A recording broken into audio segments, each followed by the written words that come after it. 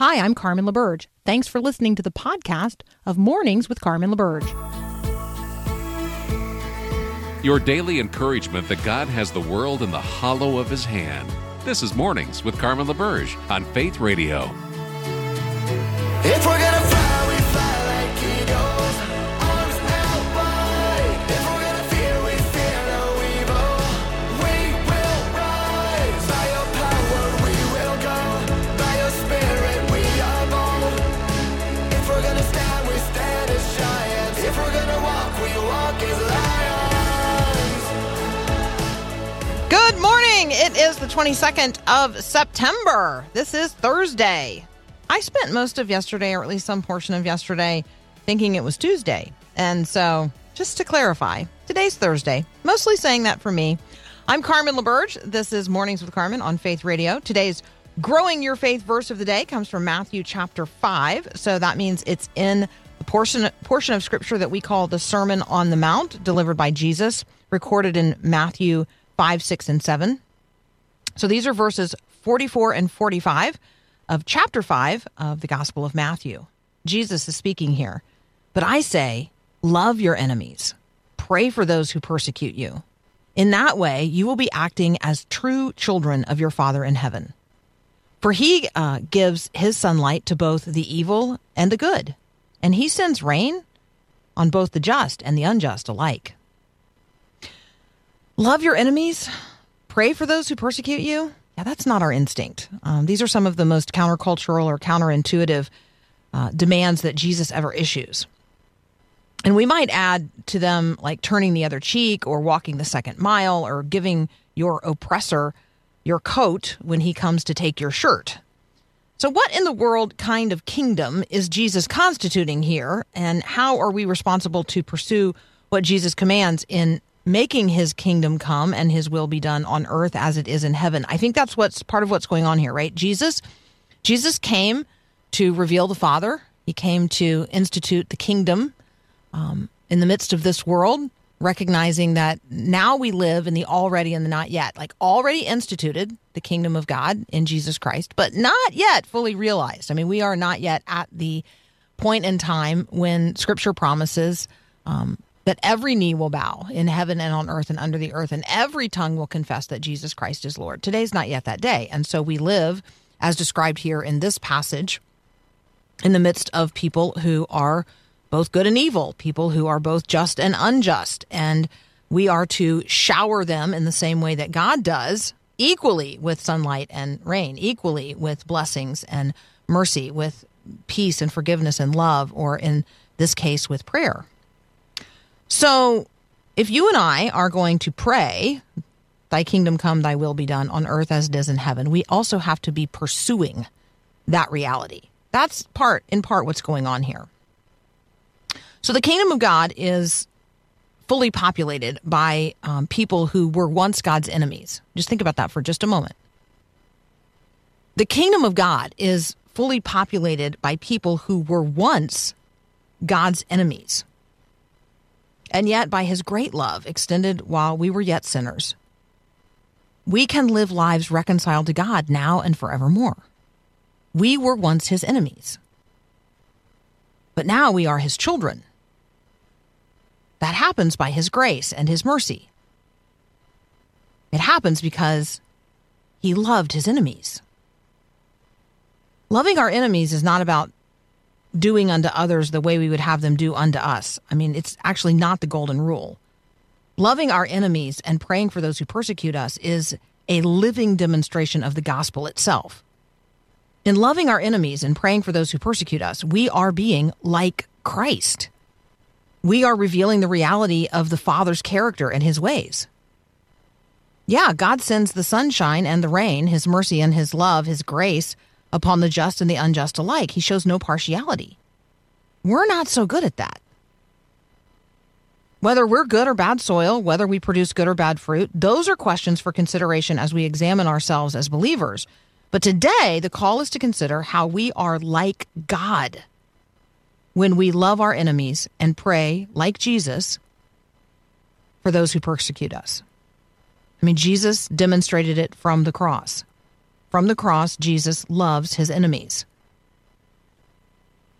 And in that moment, in that act, you and I are included in that number. And from the cross, he prays for those persecuting him. Father, forgive them, for they don't know what they're doing. If you are in Christ, if you are a Christian, possessed by the Spirit of Christ, then you and I are to be as Christ, representing Christ in the world today.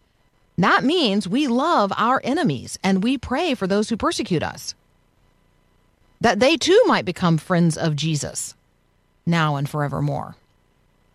Let's be growing in our faith day by day. Ben Johnson's going to join us next. He's the rights writer. We're going to survey a number of headlines of the day at the intersection of our political reality and our Christian faith. That's up next here on Mornings with Carmen.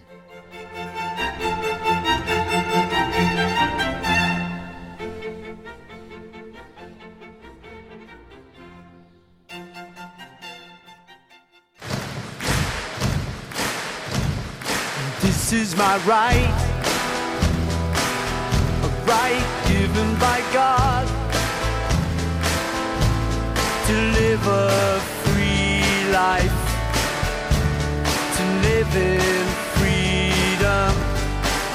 Ben Johnson joins us now. He is the rights writer. He serves as a senior reporter and editor at the Washington Stand. You can find what he's writing at washingtonstand.com. Hey, Ben, good morning. Good morning to you, Carmen. So there's a lot going on at the intersection of religion and politics as the midterms draw near. I was noting that New York Governor Kathy Hochul, was mixing politics and religion at a church in Amherst, and then we've got a story out of Pennsylvania with some similarities as well related to Josh Shapiro. Can you just give us a sense of, sort of like why politicians enter pulpits this time of year and why churches allow it? Well, politicians are there for the same reason that bank robbers go to banks, because that's where the money is. In the case of going to churches, that's because that's where there are potential votes. Obviously, when people are going to church, these are people who are civic-minded. Over the years, we've found that, of course, the vast majority have become registered voters. They tend to vote at higher rates than those who do not go to church. And so you have a crowd here who potentially will support you come November or in the primaries or whatever the closest election may happen to be.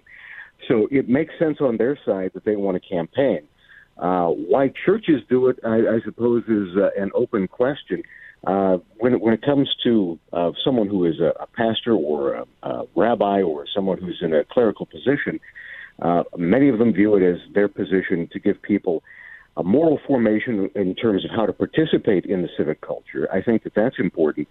Opening your pulpit to someone who is stumping openly or campaigning openly, of course, that's something more of a fraught area, both in terms of the Christian background as well as when it comes to obviously the Johnson Amendment and various federal laws right now. So why a church would do it is a separate issue, but it's quite clear why people want to run. I noted that Kathy Hochul spoke at Amherst, the one you were speaking of, at a church called Zion Dominion Global Ministries. And it just rang some bells for me. Back in the Bush administration, Christians were often referred to as dominionists in the media. So simply going to a church that had the word dominion in the name might have set off alarm bells in a certain segment of the media a few years ago. But it appears not to, simply because Kathy Hochul clearly does not have that kind of an approach to politics, whereas the people they were referring to as dominionists had a different political agenda. But, of course, Kathy Hochul a few years ago was speaking in a church and asked people to become her apostles on behalf of her political policies. And that kind of politicization of the pulpit really does concern me in a great degree. That's not what the pulpit is for. The pulpit is there for proclaiming a very specific message. That's the message of our Lord Jesus Christ. I believe that all of the messages that were proclaimed publicly, either by Hochul or in the case of candidates in Pennsylvania, focused on themselves and their earthly ambitions. Yeah, pivoting from, Kathy Hochul, who, this is sort of not our first brush with her in terms of saying things from the context of a Christian pulpit that, ought not be said in such a place. But in Pennsylvania, I think that what caught my attention in relationship to this is Josh Shapiro, who is the candidate featured in this particular Politico piece, focused on the fact that he took the pulpit in a Christian church and talked not about things that might ordinarily be proclaimed there, but talked about, the nature of his faith versus the nature of the faith of his opponent. And he describes himself as a conservative Jew, and he says he's very comfortable in the pulpit of this church. I feel very comfortable here because this is a place of spirituality and a place of purpose. I feel like the distinctiveness of the Christian message is lost both when we allow secularists to take the pulpit and when we allow people of other faiths to take the Christian pulpit and use it for what are clearly political purposes. And I just feel like, the conversation at the intersection of the freedom of religion and or freedom from religion, right? That conversation gets really muddied when things like this happen. And that is probably the most important issue here. Simply put, the church exists to proclaim the gospel of our Lord Jesus Christ. Clearly, we want to have, when it comes to civic affairs, a relationship with those who are outside of the body of Christ because we're all part of the United States. But when it comes to Sunday morning and preaching, proclaiming a message, that message has to remain the fact that Jesus Christ came into the world, lived a sinless life, died on the cross, and rose from the dead. And those who speak from the pulpit have to convey that kind of message. And just as a minor side note, because not everyone may be familiar, when he refers to himself, Josh Shapiro, as a conservative Jew, that's with a capital C because there are three branches of Judaism: Orthodox, Conservative, and Reform. So he's talking about sort of his denominational background as opposed to his political views. See, even that is like really helpful, right? There's so many nuances to these conversations today. Ben, we're so glad you're here to help us sort through them. We're talking with Ben Johnson. We're going to continue our conversation in just a moment. You're listening to Mornings with Carmen. I'm Carmen LaBerge. We're going to ask the question, why is Montana allowing people to change the gender on their birth records? That's up next here on Mornings with Carmen. Thanks so much for listening to the podcast of Mornings with Carmen. As you know, this is a rebroadcast of the live radio show we do on the Faith Radio Network every day. There is a lot going on at Faith Radio. Tons of free resources waiting for you to take advantage of and share with others at myfaithradio.com. Be sure to check us out on social media as well. This is a community of believers, and we gather together here, and we all need prayer, and, well, we'd love to pray for you. The Faith Radio team is serious about prayer. We pray for specific requests every single week when we gather on Tuesdays and Thursdays as a staff. So share your prayer request with us anonymously and securely on our website at myfaithradio.com, and then be assured of our prayers for you in the Spirit of Christ. Check it all out at myfaithradio.com. All the leaves are brown. All right, we got a complicated mess in Montana. Ben Johnson's going to help us unpack it here. As I understand it, Ben, when the doctor delivering the baby says it's a boy or it's a girl, that is not an assignment of a gender, but a recognition of a reality. And so what is noted on a human being's birth certificate is aligned with reality. But a judge in Montana says the state cannot prevent people from changing the gender on their birth records. Now, I mean, this is a path that has been cut by allowing people to change the gender on their driver's licenses, is on their passports, on and on and on. But I actually see this as a significantly different issue. When you start changing what is recorded as someone's biological birth gender at birth, I mean, like, I mean, this is such a departure from reality. I hardly know how to articulate the depth of my concern. And that's a concern that's well placed and shared, of course, by this guest. What the state of Montana, to its credit, actually did try to fight this order in court. Unfortunately, they did not prevail, and eventually have backed down, decided that they are not going to prevail in court. I think it would be worth fighting on, but I'm ready to die on a hill like this. As you mentioned, in many states, if you identify as a certain sex after a certain point, the law allows you to go back and change what's listed on your birth certificate. So if you were born a male, but later on you decide you identify as a female, you can change the legal record of your birth so that it says you were born a female. And as you just mentioned, this but that's is not an true. alteration of reality. I mean, it's not true. It's not true. False. Yes, you're falsifying historical documents, essentially, which, as someone who studied history, this just offends me on that level. But it's also, points out the kind of slippery slope that we get into. You and I are probably old enough to remember the birth of the transgender movement, or at least when it was first being groused in public terms. It was first being discussed in public terms. It mentioned the same phrase over and over again, that so-and-so was a man born in a female body. The argument, that's so 1980s now. That's so 5 minutes ago. Now the argument is there's no such thing as a male body.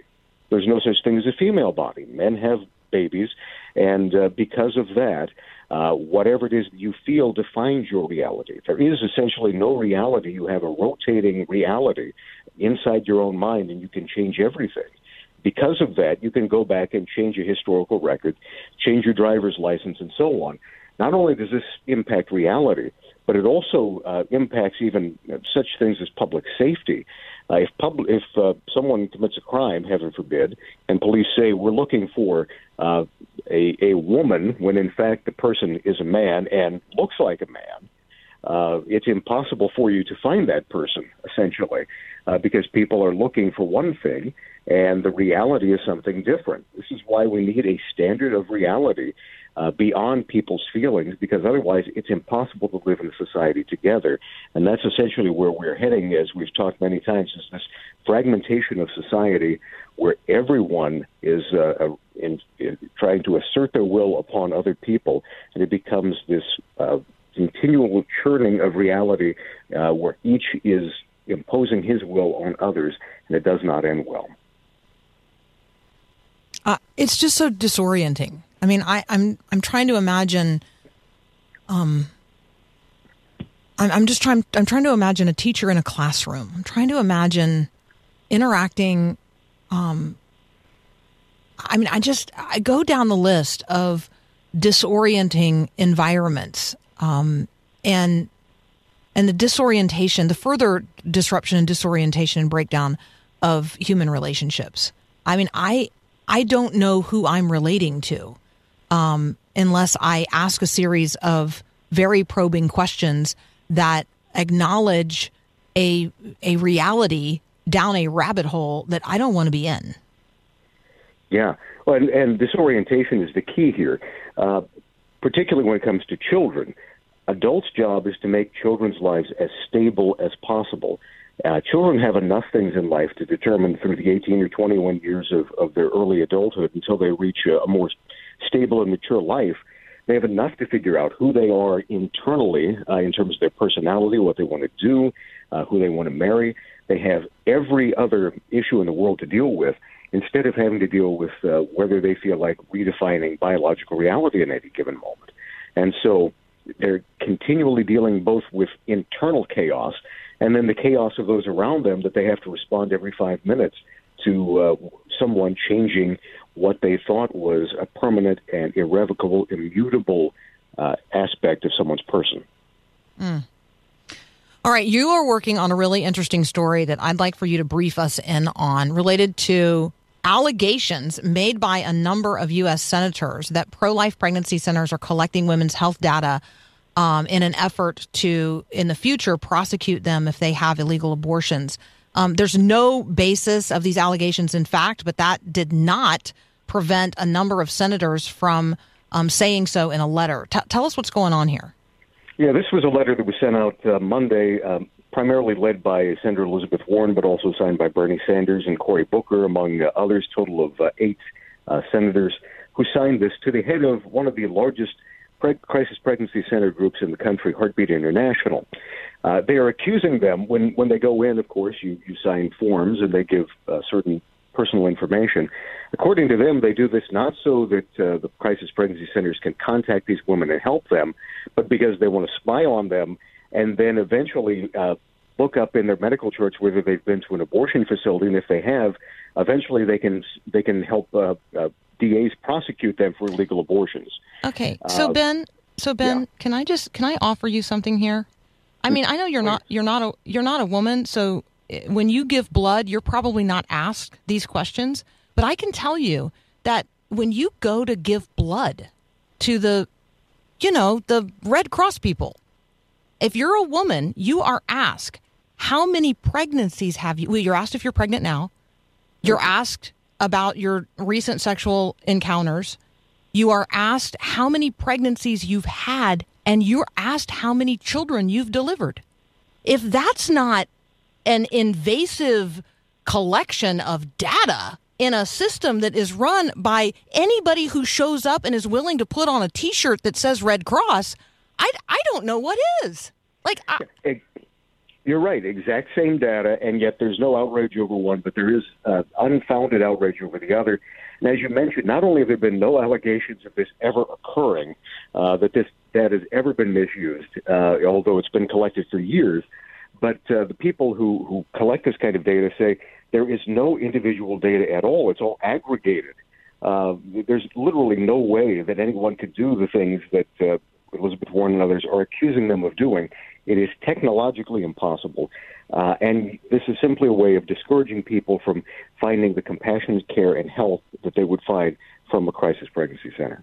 Yeah, there's a lot of dis and misinformation out there and related to crisis pregnancy centers, who they are and what they're doing. And so thank you so much for the work you're doing to bring the light of truth to bear on what's going on there. We really appreciate it. We look forward to reading it. You're going to be able to read what Ben's writing on this topic at WashingtonStand.com. Ben, as always, thanks for being here. Always a pleasure, Carmen. Thank you, and God bless. Likewise. You're listening to Mornings with Carmen. I'm Carmen LaBerge. This is Faith Radio. I watch the birds fly south across the autumn sky. And one by one. Hey, where are your kids? Where are your grandkids? Where are your nieces and nephews? Where are the kids who populate the pews of your church? Where are they? This is not a question about geography. This is about social location.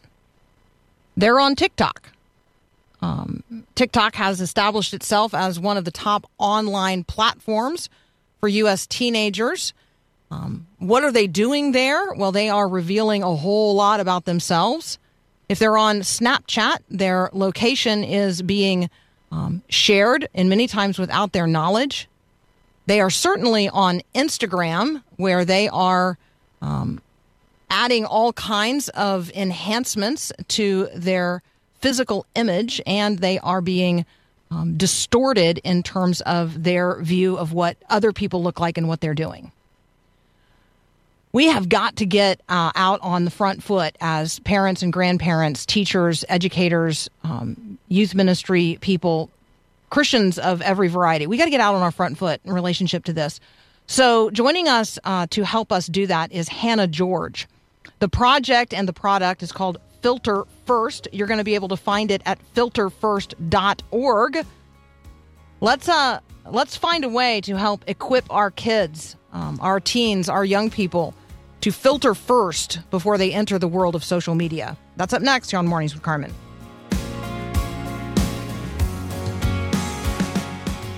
This is a new day. Everything's bursting with hope. Coming alive. This moment. The world of social media. It's an entirely different world than the world that we walk around in most every day, but it intrudes upon everything in our everyday lives. And for teenagers, it's like a swamp whose tide is continuously rising. So What are the tools that teenagers need to navigate the world of social media responsibly? And how are they going to get those tools into their hands? How are they going to be equipped to use them? That is the mission of Filter First. Joining us now, Filter First founder Hannah George. Hannah, good morning. Good morning. How are you? I'm well. How are you? I'm doing so great. I'm so excited to be with you this morning.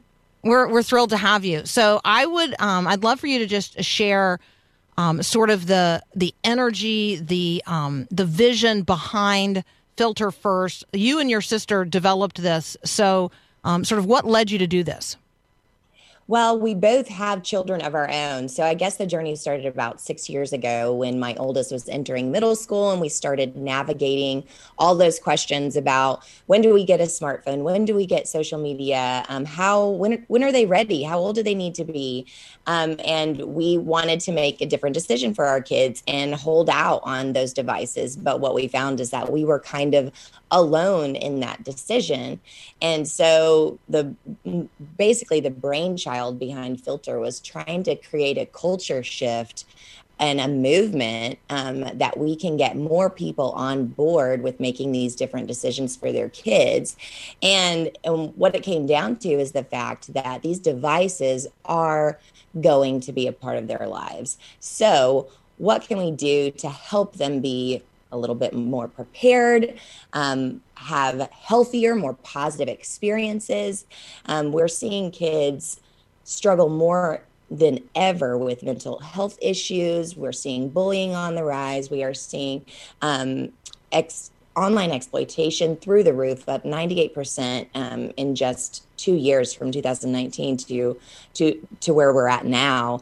And there's just so much danger and harm coming through these devices. So we wanted to create something that could educate and empower and equip these kids to have healthier relationships with their devices. So that's kind of where it all began. Yeah, I love that. So let me just tell people, Filter, Filter, all caps, is an acronym. So we're going to unpack that in just a minute. It is a smartphone and social media preparedness curriculum, and it's designed to empower young people to create good habits and achieve healthier relationships with technology. It is available at filterfirst.org, filterfirst.org. Hannah, let's talk about the acronym Filter, Filter. Let's talk about these 6 letters, what they stand for, and walk around a little bit in what Filter First is offering. Gotcha. Okay, so let's just jump in. The F stands for following. So in this section, the kids learn everything from online privacy settings to why it is important to not communicate with strangers. We talk about content exposure and the desensitization to the things we see online and how it can impact our daily lives.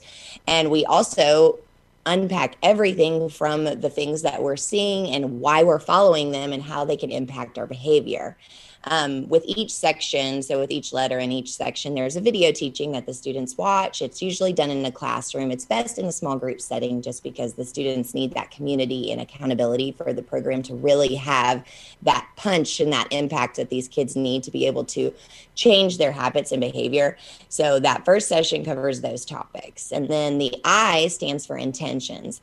And that's where we talk about the why behind our activity. So why are we posting? Why are we sharing? We address the affirmation addiction and the dopamine loops that these kids get in because they're actually addicted to their smartphones and devices just based on the little dopamine bursts that they get at regular intervals just by opening these apps. We also talk about bullying and the way we treat people, being authentic, and how the person you are on social media should be the person that walks into school on Monday morning. Those two people should be exactly the same. The L goes through life story, and we talk about data permanency and how when something's online, it's online forever. And these kids, which is kind of sad, it feels like they have so much more pressure on them to not post and not share things that could negatively impact their futures. I mean, we talked about how goodness gracious, I'm so glad that some of the stupid decisions I made when I was a teenager aren't permanently documented online. So talk about how it impacts our futures, how future employers are going to check our social media. They're going to look at our accounts to see the kind of people that we are, and how also we can use these platforms to lead and create change in really positive ways. Okay, let me pause just really quick and let me remind people, because you know this because you take kids to school in the morning as well. People are getting in and out of their cars and they want to know what we're talking about because they're like, who is that and what is she talking about? I like her and I want to know how to find her. All right, her name is Hannah George. I'm Carmen LaBerge. You're listening to Mornings with Carmen on the Faith Radio Network.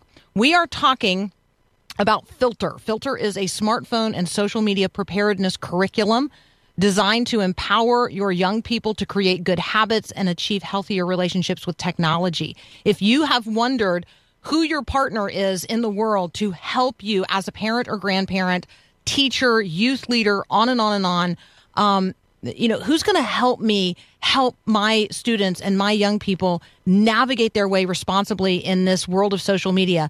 That is the mission of Filter First. And so we want to share it with you today, filterfirst.org. All right, Hannah, pick up in the acronym with the letter T. We've talked about following, intentions, life story. Now let's talk about time, emotions, and reality.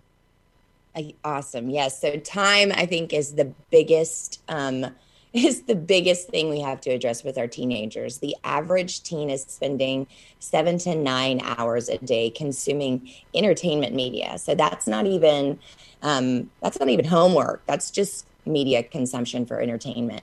We like to say that's almost 4 months of a year. That is a long time to be staring at our screens. And honestly, adults need to address this as well.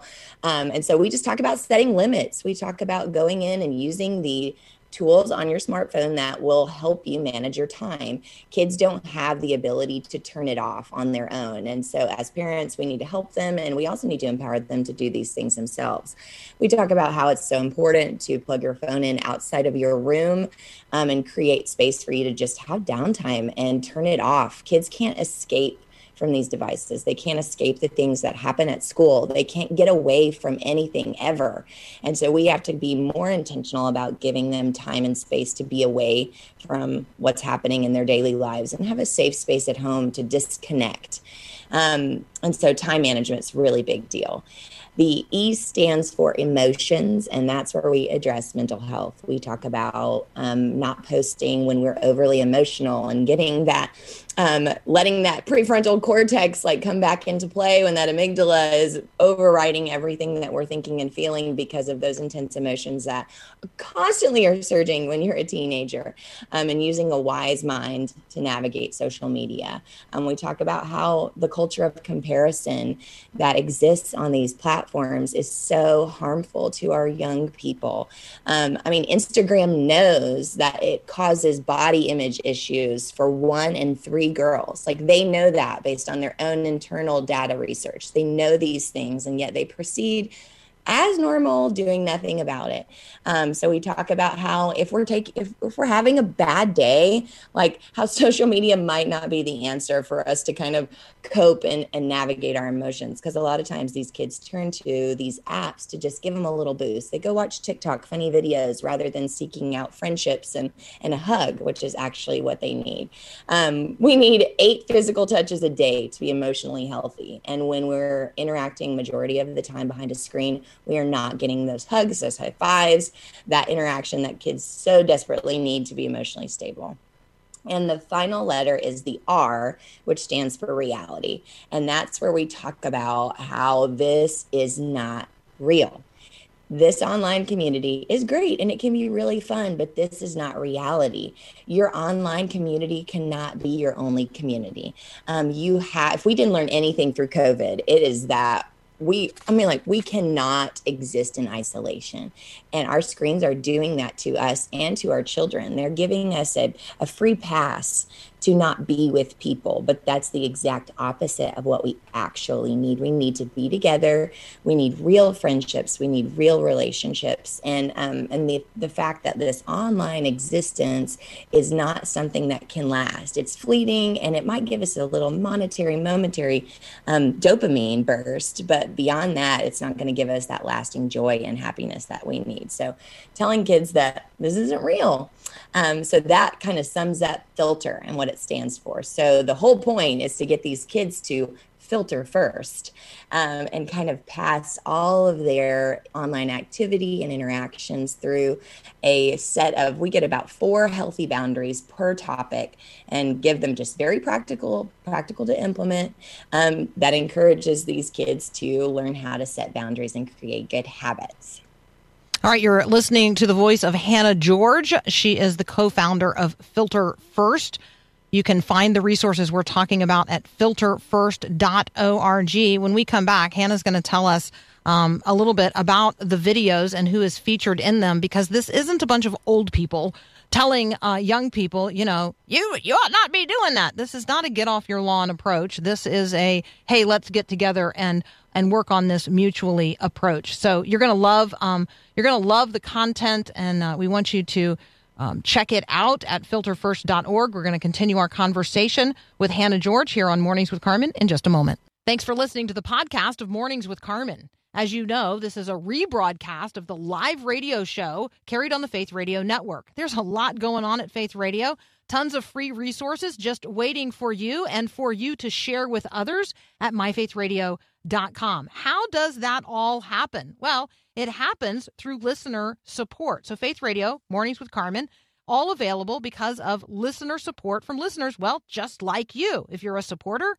thank you so very much. If you'd like to become a supporter today, just visit myfaithradio.com. And again, thanks for being a part of what we do every day at Mornings with Carmen. May the words of my mouth and the thoughts of my heart bless your name, Jesus. Where are your kids right now? Not like geographically, but where are they on social media? Who are they on social media? How much are you talking with them and engaging with them about their social media exposure and habits, participation, and how it's changing them? All of that is subject matter in Filter. Filter is a video series. It's a smartphone curriculum as well. It's a way for students to become equipped. And I can say it is developed out of a Christian worldview. But it is useful in, across every single environment. It is designed for use in the classroom, and it's designed for use in public schools as well. So Hannah George is here to talk about it. Hannah, talk with us about the places where you would like to see Filter First, flourishing, and how it's getting into those environments and how those listening can help.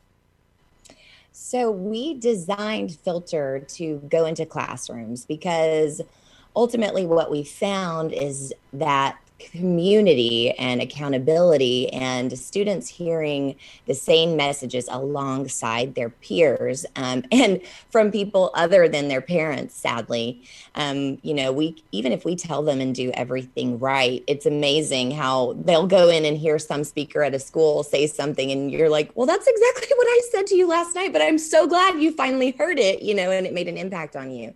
So our goal with this is to get it in classrooms. We are in private schools and public schools. We are in churches and even just small groups and homes. But that community element is really important because kids need each other if they're going to create change.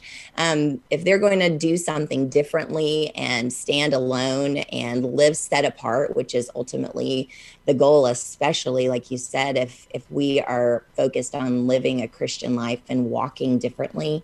When it comes to smartphones, students and adults alike don't look much different than the world, if we're being really honest. And I think that is one of the major points and takeaways for me, coming from where I come from in my family.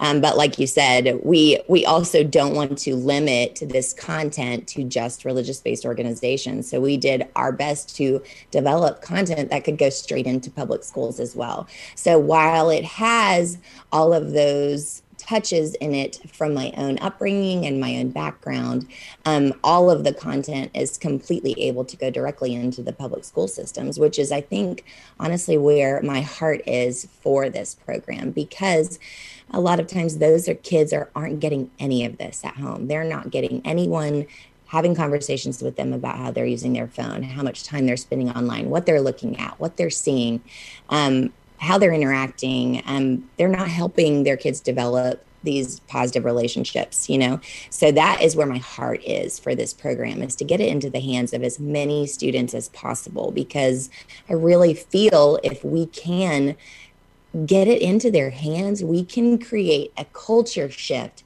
around the way these young people are using these devices. I just love that. I love the people that you're in partnership with. I'm going to be praying for you guys.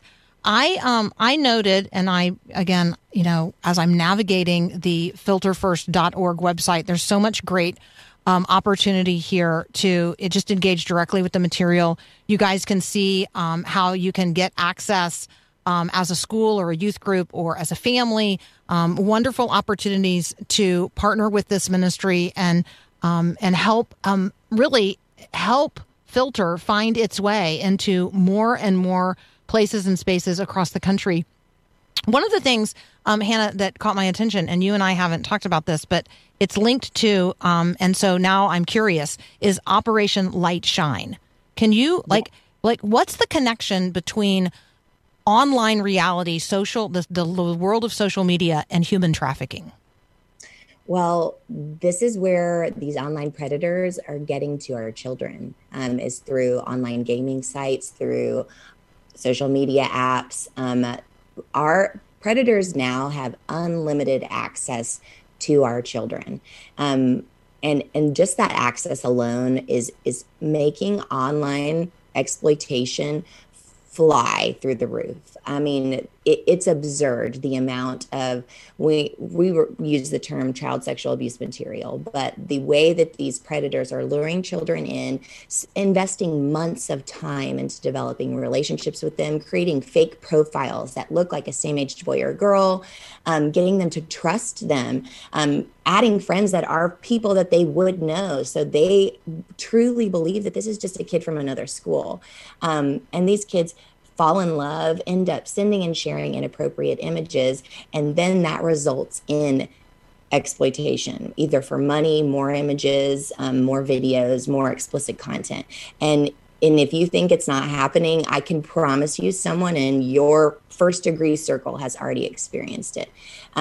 It's through the roof, and it's ever climbing, especially with boys, especially with young boys.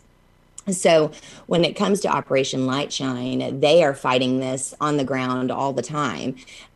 We've got local law enforcement involved with us, and that's who we actually developed our safety content with. The safety portion of our curriculum was with the people at Operation Light Shine and the Intercept Task Force, because they are fighting internet crimes against children day in, day out. So what they're seeing on a daily basis, I mean, it would make you want to break your phone and throw it away, throw your computers away, all of it. You just, and we know that's not practical, and that we're not going to get anybody to do that, but that's the reality of what we're facing. So when we started our initial conversations with Operation Light Shine, they are fighting this, but they also want to prevent this from happening. So that's where Filter First has come in.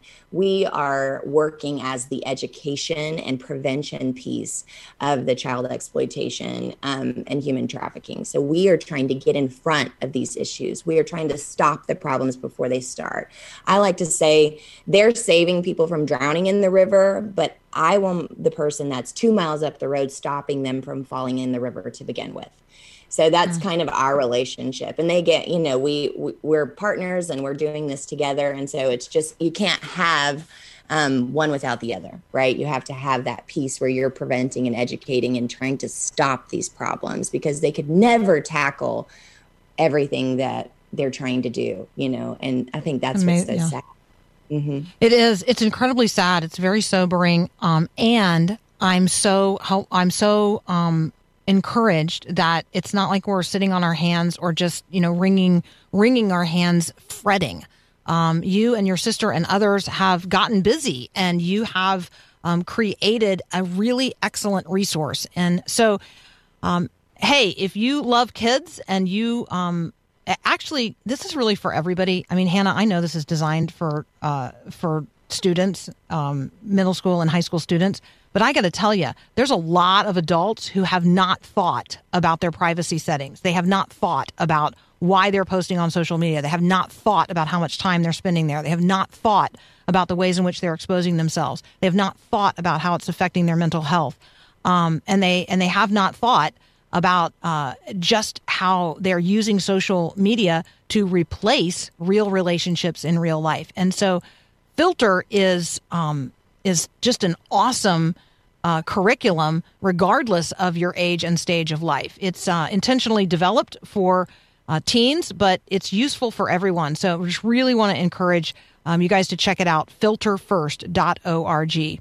Hannah, thank you so much for being here. We appreciate who you are, what you're doing, and how you're doing it. Thank you so much for having me. Absolutely. That's Hannah George. You can find her and all of the resources we discussed at filterfirst.org. You're listening to Mornings with Carmen. I'm Carmen LaBerge, and this is Faith Radio.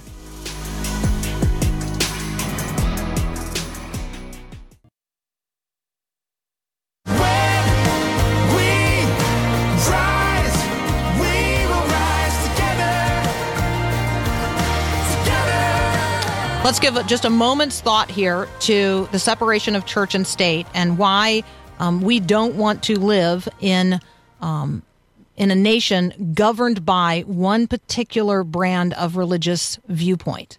I'm talking about Iran, and I'm talking about the death of a 22-year-old woman who was in the custody of the morality police for not wearing her hijab in what they regarded as an appropriate manner.